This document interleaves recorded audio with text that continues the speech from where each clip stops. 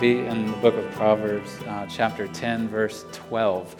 We've been going through Proverbs for about 10 weeks now. This is going to be the last Sunday we're in it. As Pastor Nate said, next Sunday we're going to start the Gospel of John, which I'm very excited about, and I hope that you are too. But today we're going to cover our last theme from Proverbs. And I'll just admit up front, we are leaving tons of stones unturned in the book of Proverbs. 10 weeks is hardly doing justice to all the wisdom that's in here in this book. But I hope it's been helpful to you to get a taste of it as you've been here this summer, to hear the wisdom that God has through the pen or whatever he wrote with of Solomon back in the day, and what he still has to speak to us as his people now. What we're going to look at today addresses a theme that you see in Proverbs that I may describe as how to engage in conflict, how to engage when there's tension between us as fellow human beings and offenses and hurts that have taken place or that have been directed at others. There's a quote that comes to mind before it really honestly is similar to what we're going to read here even in the Bible. But there's a quote by a man named Alexander Pope from back in the early 1700s that many of you are probably familiar with. It's pretty short and to the point, and he said this. He said, "To err is human, to forgive divine." And it's to err, to E-R-R, err, not to A-I-R, like jump high, like we all wish we could. But he's saying to err or make mistakes, sometimes intentional, sometimes not. To err is human. That comes naturally out of us. You put a human being in this world, they are going to make errors. Like we are going to make errors. Sometimes they're devious, sometimes they're accidental. But to err is human. So there's going to be all this conflict and tension between us as human beings because of that. But he said, but to forgive is divine. And so to err is something that comes out of us naturally. To forgive is not something that comes out of us as humans naturally. That is something that the Lord, it flows out of him and who he is, this forgiveness, this resolving of conflict. But us, left to ourselves as human beings, we do not forgive. We don't even have the capacity really to forgive in a true way. That is a divine thing. And so Alexander Pope was saying that to err is human, to forgive is divine. And this text we're going to read is very short, Proverbs 10:12, says some similar things, but this is the word of God, not of Alexander Pope. This is the word of God through King Solomon that we can trust, and we ought to pick apart and try to understand what God says to us through Proverbs 10:12.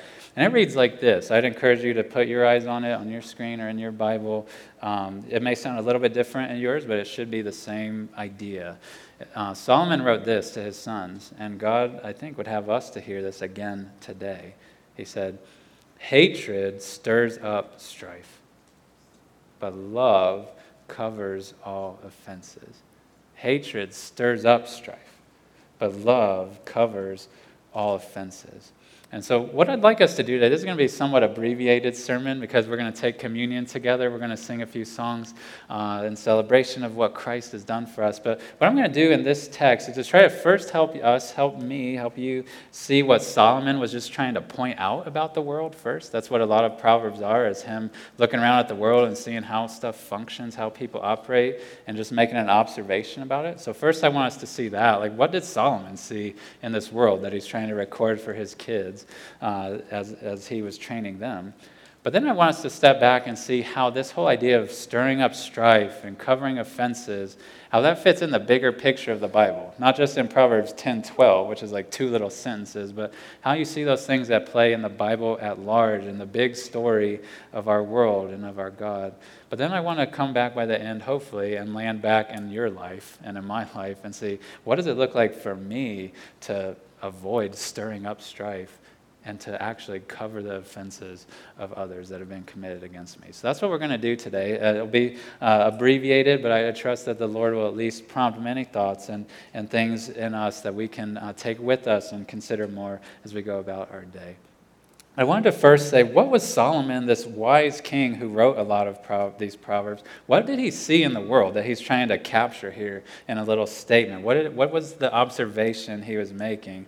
And he was really making this observation, as he does with a lot of these Proverbs, these sayings, that he just stacked right back to back with each other. He makes an observation, makes a different observation, almost the opposite of it, and then just says, both of these things are true. And the first one he says is this. He says, hatred stirs up strife.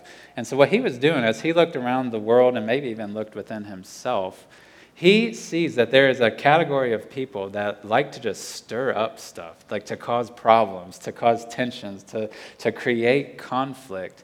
And you'll notice he, like he does often in Proverbs, he kind of personifies hate like he did with foolishness or wisdom. He talks about it like a person. He does the same thing here in this verse. He didn't say, those who are hateful stir up strife. He's almost like imagining a person, hatred, like hatred. And he's imagining this person living life and saying, they stir up strife. That is what they do as a person, is that they seek to cause trouble. Even when there's peace amongst the people they're around, there's no tension, there's no conflict between them. What this type of person who's driven and motivated by hate does is that they cause problems when there's not any. Like they revel in that. They love messing with people. They delight in causing conflict, maybe even little ones. They love getting under people's skin. They love causing dysfunction and like brokenness in a weird, twisted way. They like that. That's what they're motivated to do. They instigate stuff instead of seeking to calm it down. They take problems to people. They're the ones who are starting conflicts. I was thinking of this. I think this was true of me when I was a child. I see this most in young siblings that we just love. Like if there's peace in our home or whatnot, like kids just love to like press buttons of other people, especially their sister or brother or whatever. They love to just like prod at them and goad them into responses. And they love to get under their skin and try to like make them bubble up in frustration sometimes. And they don't always think of it that way, but that's often what they're doing is trying to just stir up strife with their sibling. And unfortunately, many of us don't grow out of that. Even as we get into teenage years and into adulthood, there's some people in this world, Solomon observed them, that love to stir up strife. That we love to like make statements to get under people's skins or ruffle feathers or to point out things that we know are going to bother people. And there's this weird twisted sense where we, out of hate really for fellow human beings, love to stir up problems and to cause conflict, to create offense with people. And so Solomon observed that, but he also observed there's this other category of people. There's this other way of life that he calls love. Again, he doesn't say loving people cover all offenses. He says love, like he's imagining this person, love. Love covers all offenses. And so whereas the hateful person is almost like awakening something that was asleep and stirring stuff up, causing trouble, the loving person, when offense is brought to them and there is tension present already, there's conflict present that was brought through the other person or even through them, what that person seeks to do is not to stir it up and increase the conflict and just fan the flames of the fight, but that person seeks to cover the offenses. And you'll notice he says offenses here. That's a pretty broad category of stuff. Offenses is whenever there's like a brokenness in a relationship, when there's a tension, a conflict, a harm that's done from one person to another, that is this broad category of offense. There's offense that's been done from one person to another. Sometimes that's done on purpose. Many of our offenses that we do towards one another are on purpose. Like we mean to offend you. Like I mean to be rude to you. I mean to be condescending or cutting to you. But sometimes offenses aren't even done on purpose. In our broken world, sometimes we'll say something, we'll let something slip or phrase something some way, or we won't even mean to offend the person, but we do. We bring harm to them. We bring hurt and frustration or disappointment to them by our words or by our actions.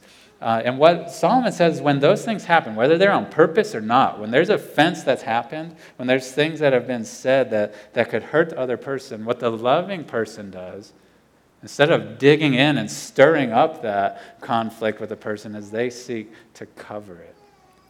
They seek to not focus on it, to not look at it, to not let it be the consuming thing in their life, but they seek to cover it. And when we read this, when we say love covers offenses, we might think of stuff like a cover-up, like we just pretend like that didn't really happen. That's often how we think of covering offenses, like we're covering our own offenses. Like I didn't really do that. Like that we try to subtly deceive people, but what this is talking about is covering up the offenses of others.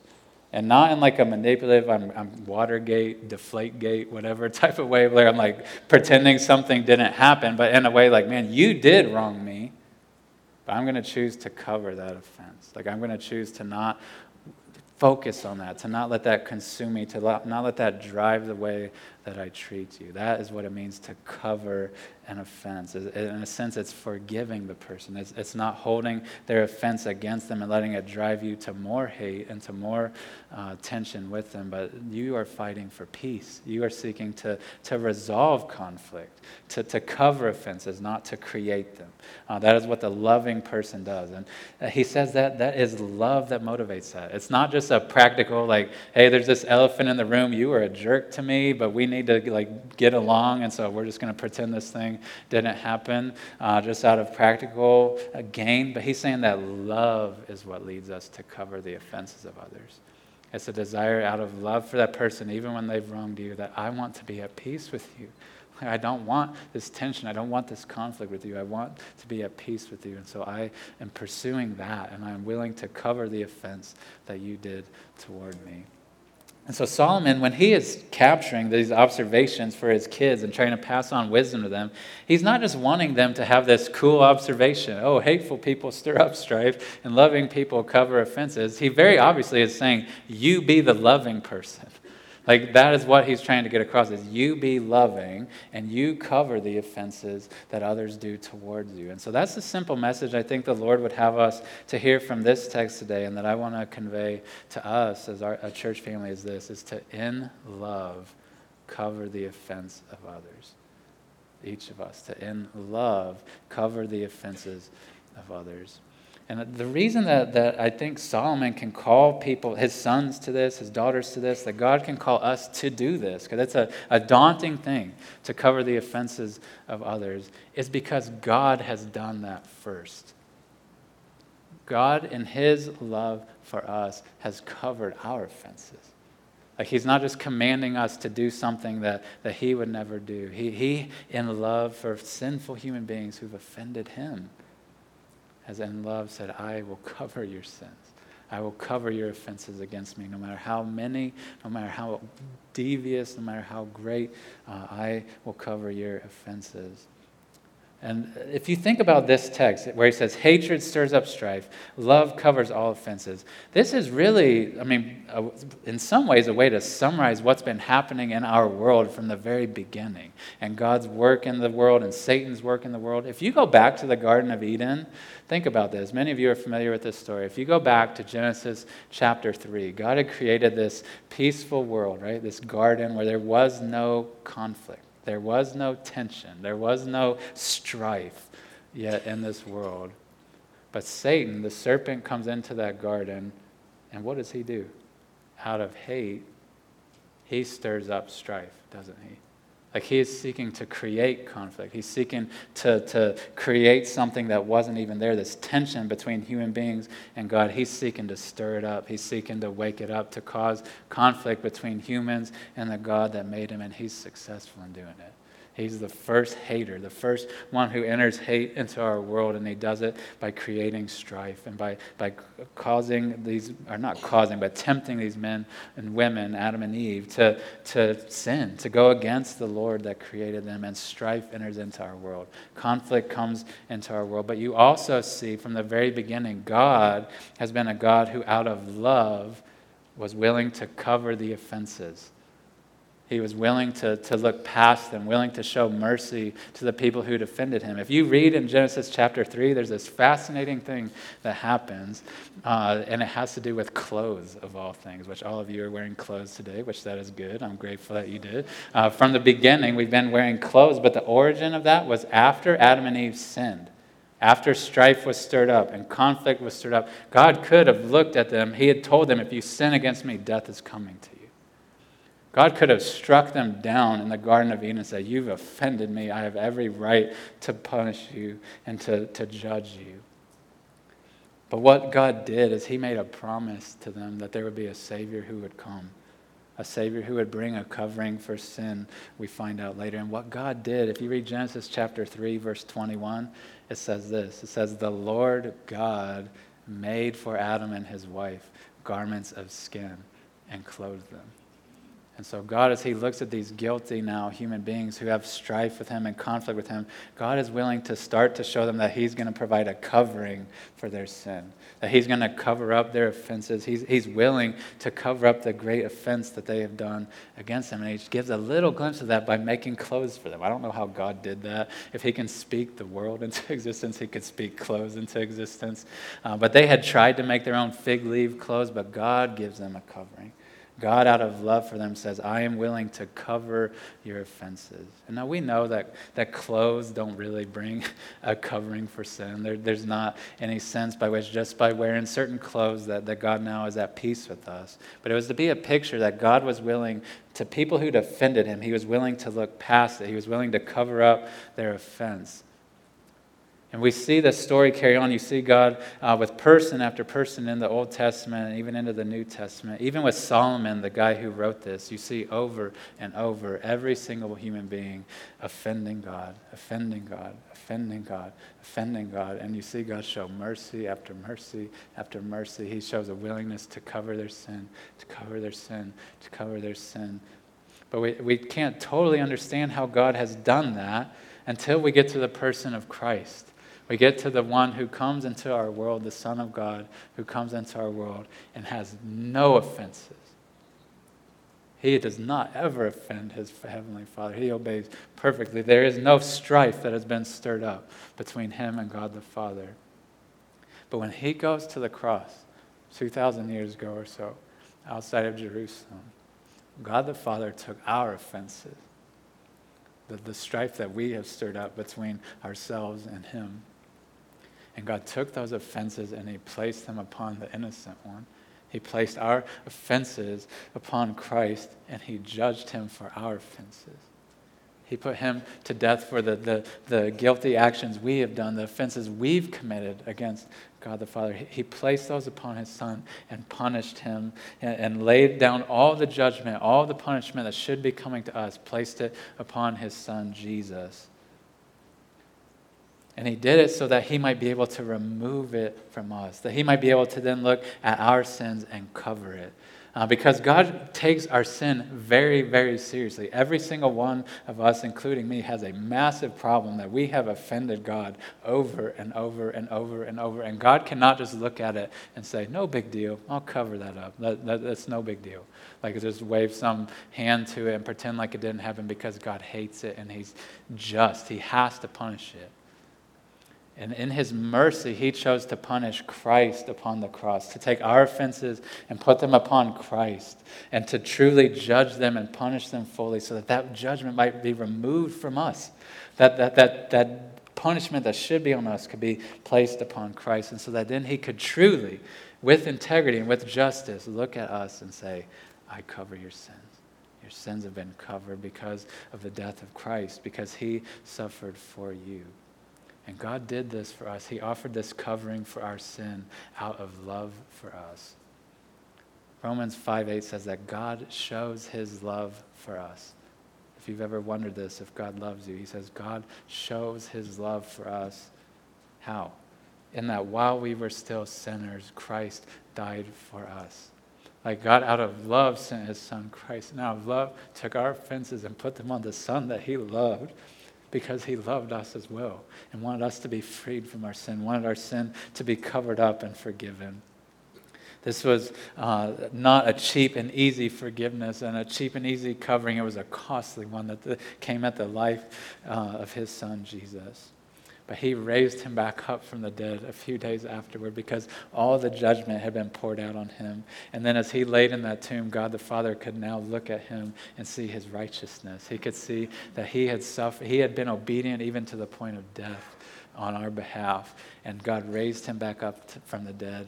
And Christ is alive and well. And he tells you today, I don't care how many offenses you have, how grievous they are, how numerous they are, Christ himself is willing and able to cover your offenses, today. If you've never received that before, he is willing and able to do it because he's died in your place and he's been raised to life. And if you come to him in a repentance, a turning away from your sin, saying, Lord, I am so sorry. I have offended you over and over and over and over. I am so sorry. Please forgive me. Please forgive me. I know that Christ died for me. I know he's been raised. I place my trust in him because I'm no good.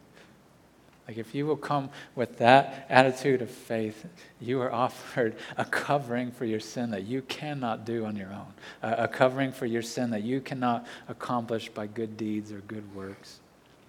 I would urge you to do that today, to come not with some complex prayer, but to come in simple turning from your sin and putting your trust in Christ, and you will have your sin covered.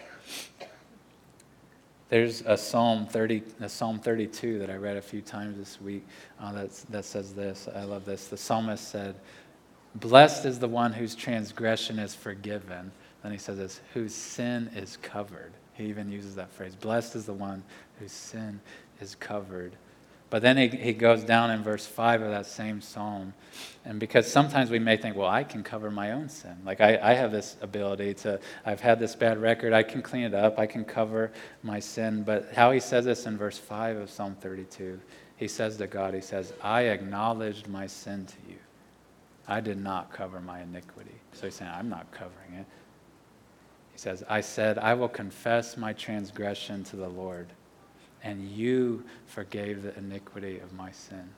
And so there's this temptation we have to think we can cover our sin. We can put on these good works and this covering that'll cover myself, and now God will receive me. But this psalmist says, no, like I'm not trying to cover my sin. Like I can't do that. If anything, I'm coming with all of it open to you, Lord. Like I can't hide it. You will see it. You hate it. I know you hate it. I'm coming to you as a sinner, one who's offended you greatly.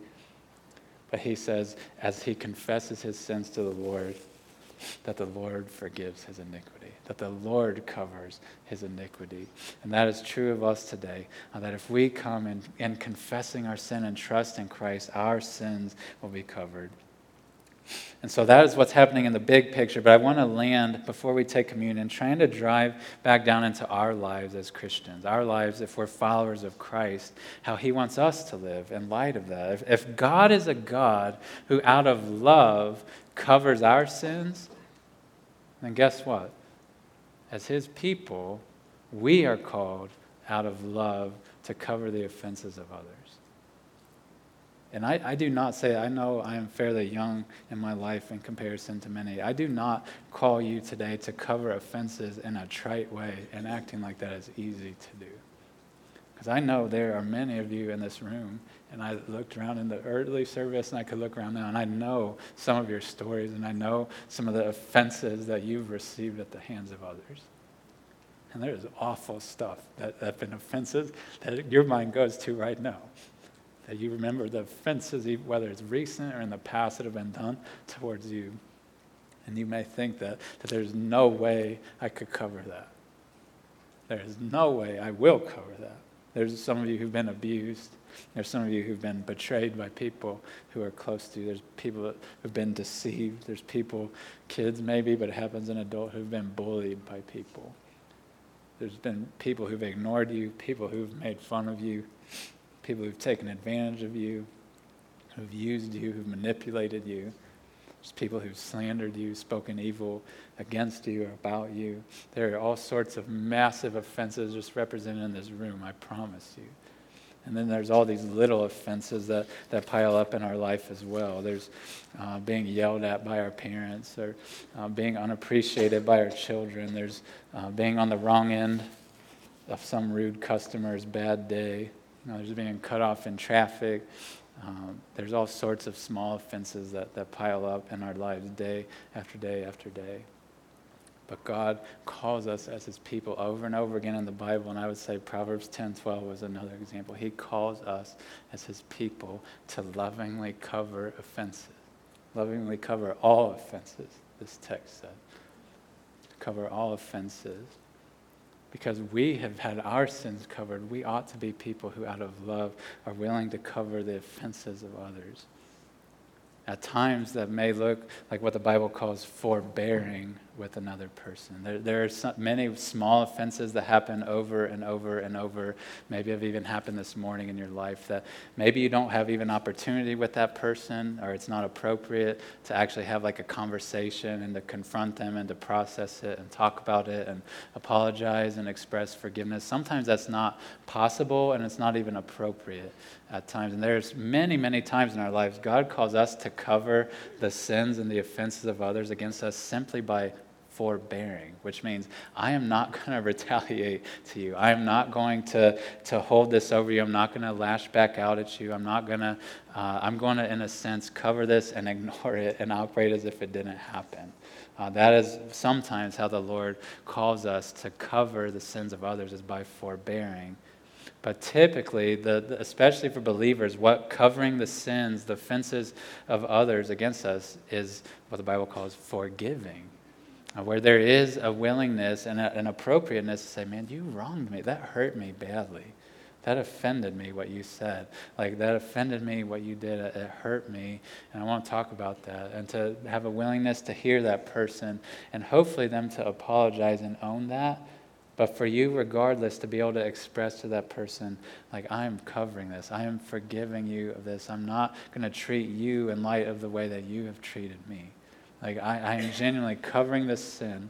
And I want to tell you this, and I wish I had more time to talk about this. When we cover offenses, it's not pretending like it didn't happen. It's not like, especially with grievous sins, it's not acting as if, man, now we have to be best friends if you've deeply, deeply done wrong against me or hurt me. There may be appropriateness and slowness to re-engage or some separation that needs to take place. But in my heart and soul, I ought to never wish ill upon you.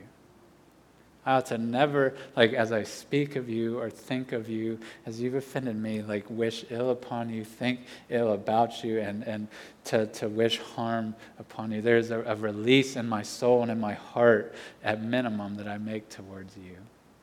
But when we, in normal circumstances, I think it is appropriate to engage and seek to reconcile even very practically with one another. When we cover offenses of other people, we ought to do it and have no intention of uncovering it again.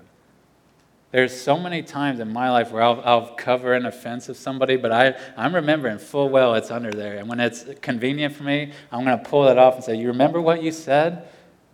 You remember how you always do such and such? And we uncover it again and say, here it is, and then we put our cap back on as if we've really forgiven them. And that is not how the Lord forgives us. And that ought not to be how we forgive one another, where we're just waiting to uncover it again and say, remember your offense against me? When we cover offenses, we ought to leave it covered. And not bring that back up with them, not call them back to it again, but genuinely leave it covered and treat them out of love and treat them out of forgiveness. We are called to love and to cover offenses because that is what God has done for us. Jesus himself in John, the gospel that we're going to start next week, in John 15, said this. Jesus said this, not me. He said, this is my commandment, that you love one another as I have loved you. He said, you love one another as I have loved you. And as Christ has loved us, is he looked at us who've offended him and he covered it. And he's left it covered out of love for us. And our call then is to love our fellow humans, and especially our fellow Christians in that way, where we, out of love, are following the example of Christ, of covering the offenses that are done toward us, as hard and as challenging as that may be. We started with that quote that said, to err is human, and to love, or to forgive, divine. Using the language of this text from Proverbs, we may say, to offend is human, to cover offenses is divine. We may think that, man, only God can cover offenses. That's something us humans it doesn't come naturally to us. It doesn't come easy to us. But covering offenses is not simply divine. Like, covering offenses is something by the Holy Spirit that God enables us to do. Even when we've been wronged, even when we've had offenses against us, he can empower us and he calls us to cover those offenses.